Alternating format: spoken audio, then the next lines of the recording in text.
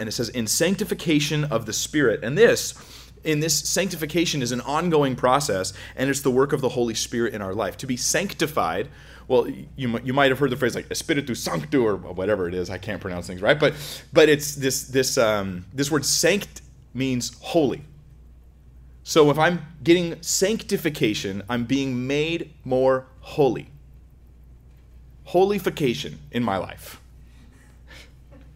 This is what's happening in my life.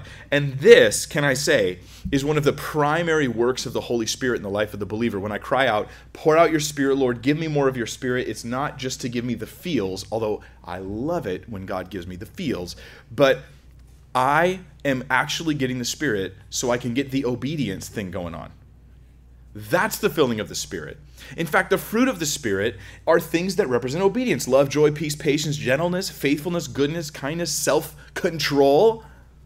Yet there are many out there who think that being filled with the Spirit is having a lack of self-control. And not controlling your own body is now evidence that you're filled with the Spirit. But wait a minute, then how's that a fruit of the Spirit? The fruit of the Spirit is self-control. I'm walking in the Spirit means I'm walking in obedience to God. So the Holy Spirit, it seems to me from Scripture, has two main immediate functions in the life of the believer. One is relational. By the Spirit we cry out, Abba, Father, and testifies of my relationship with God. So testifies internally, I know the Lord. And the other is for obedience, to walk in obedience to Jesus Christ. So when I don't know about you, but when I cry out, pour out your Spirit, Lord, I'm always thinking, so I can walk in greater holiness and obedience to you.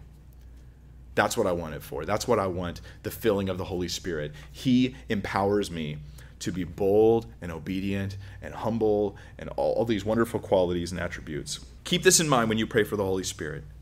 He guides us in the right way of thinking, in the right way of living, and it sanctifies our lives. We have our lives transformed when our minds are renewed by the Spirit. These wonderful things.